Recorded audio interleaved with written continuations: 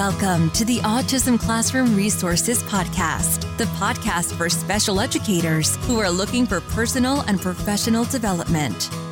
I'm your host, Dr. Christine Reeve. For more than 20 years, I've worn lots of hats in special education, but my real love is helping special educators like you.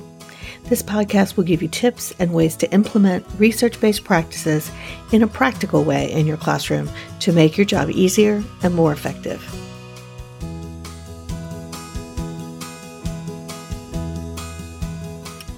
Welcome back to the Autism Classroom Resources Podcast. I am Chris Reeve, and I'm your host, and I want to share a little something about me. I hate things that are all black and brown. I don't want to live in a world that is robbed of color. And if you're wondering why I'm throwing my little tantrum at the beginning of this episode, it's because I want to start today with a story specifically about this little internal tantrum that I had that sparked one of my life skills products. I was working with a transition classroom, and in this case, transition means that the students were transitioning out of school at age 22 to adulthood. They were essentially adults with developmental disabilities. They typically had skills at a developmental level of early elementary level, sometimes preschool, very limited reading, many of them working on matching skills in this particular case. When I first walked into the classroom, it was so depressing, I can't even tell you. There was almost nothing on the wall, including no visuals.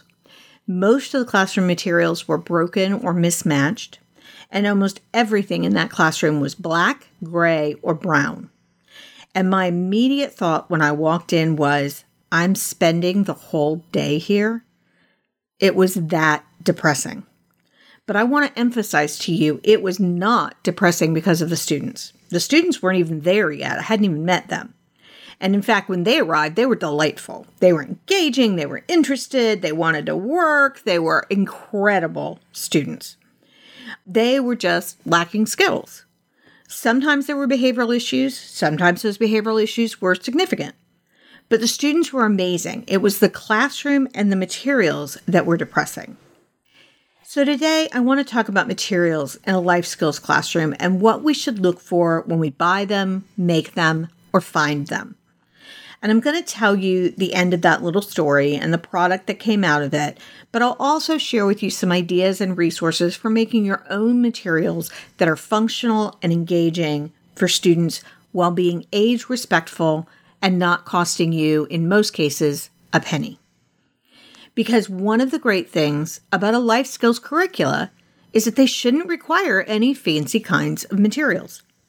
And I've already pulled some of these together for you, so I'll have some free resources that you can download from the resource library that I'll share a little later as well. And if you're looking for tons of teacher ideas for life skills classrooms and how to set them up, we have a number of workshops and 15-minute quick wins that are set up specifically for these kinds of classrooms in the Special Educator Academy. The Academy is a great place to learn effective teaching strategies, tools, and ideas to help make your job easier every day. And it doesn't require a big time commitment to make a change in your day either. So come check out a 7-day free trial at specialeducatoracademy.com. Now let's get started.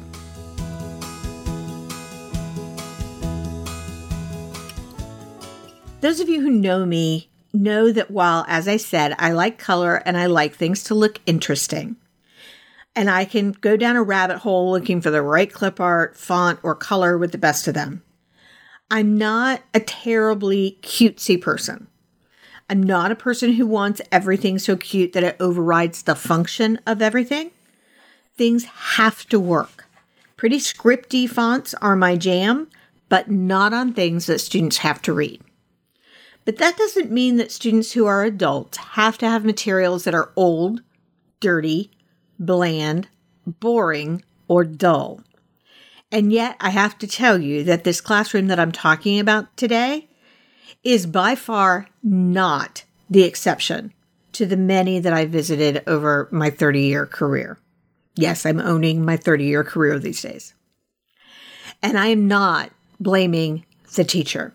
He was doing the best he could with what he had been given, as all of the teachers I've met have.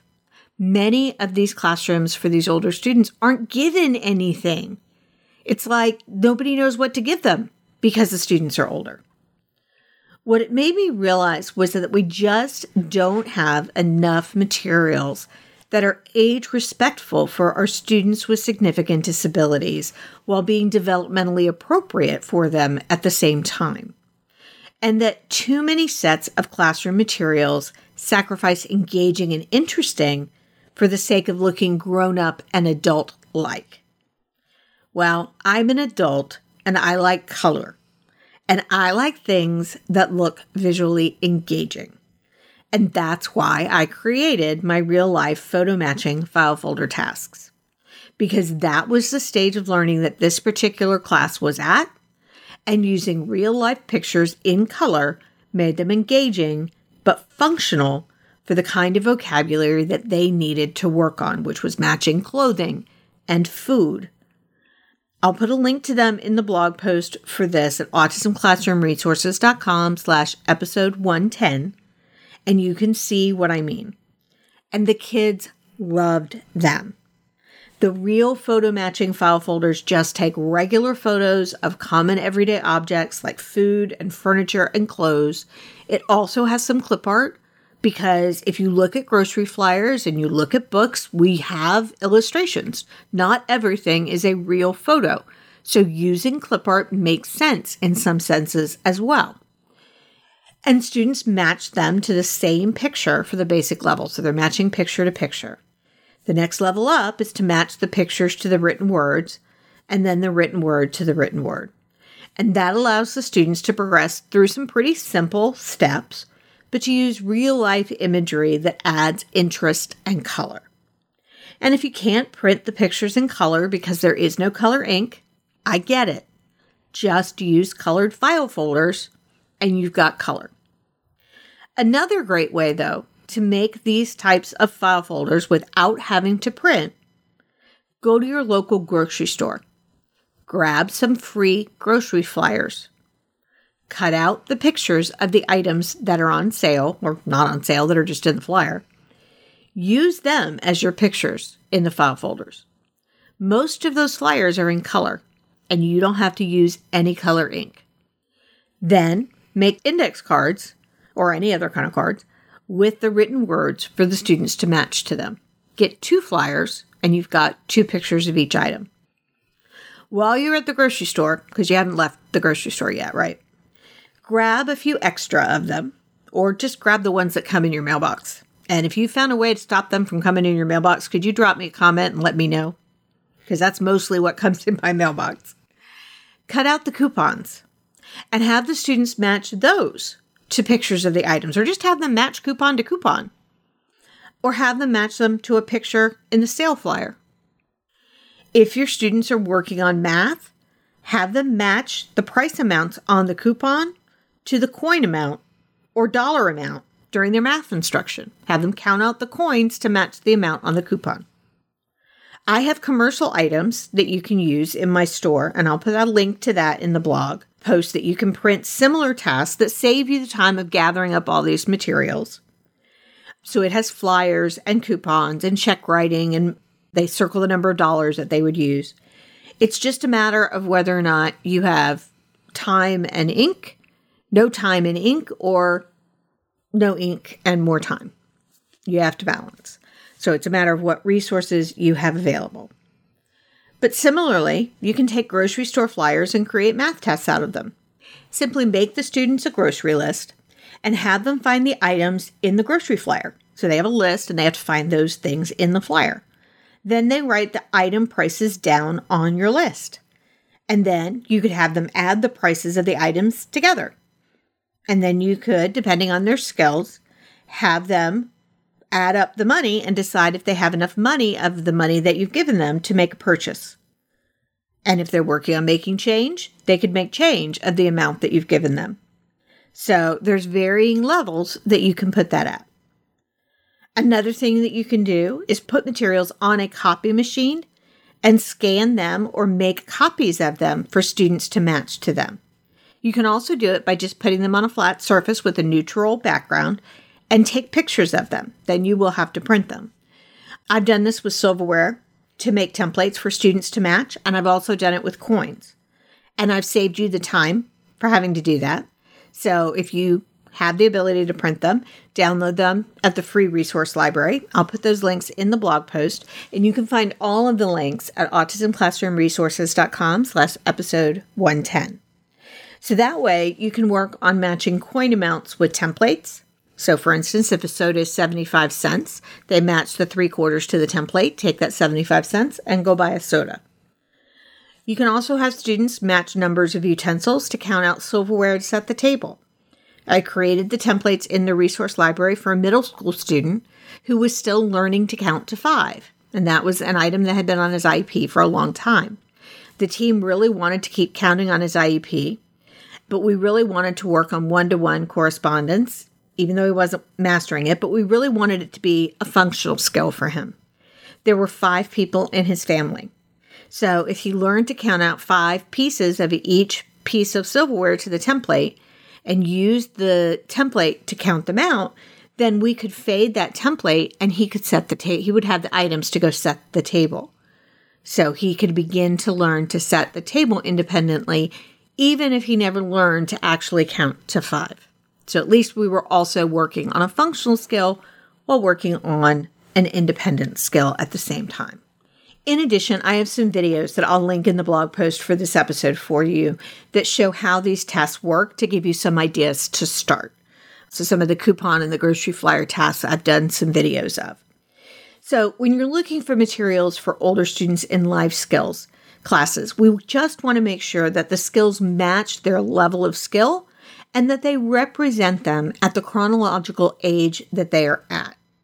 I hate the idea of finding second grade activities designed for second graders to give to a 20-year-old to do his math, unless the second grade materials were made age neutral. Giving a 20-year-old materials to have little kids on them just doesn't sit right with me. The student may not mind, but it just doesn't send the right message to me about being age respectful. And it wouldn't send the right message to me if other high school students were to come into the room and see the student working on that. Instead, I'd rather give a second grade level task with older age neutral clip art or no pictured people. It can still be colorful and engaging and interesting.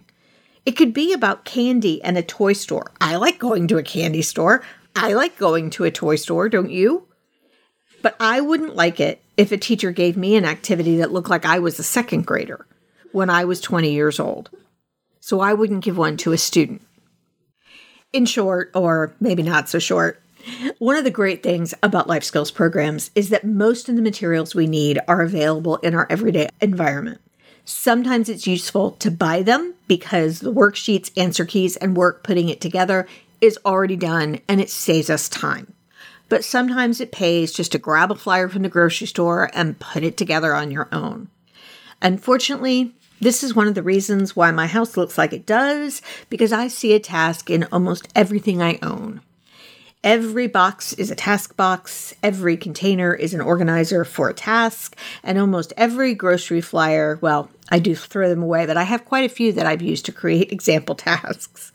So I hope that gives you some jump starts on thinking about colorful and interesting materials for life skills students in your classroom. I'll make sure there are links in the blog post for this episode for things I've already assembled for you, like the utensils and money matching and the videos.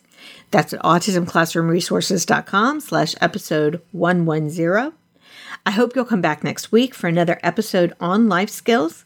And if you're enjoying the podcast, I'd love for you to leave a review and a comment on your favorite platform.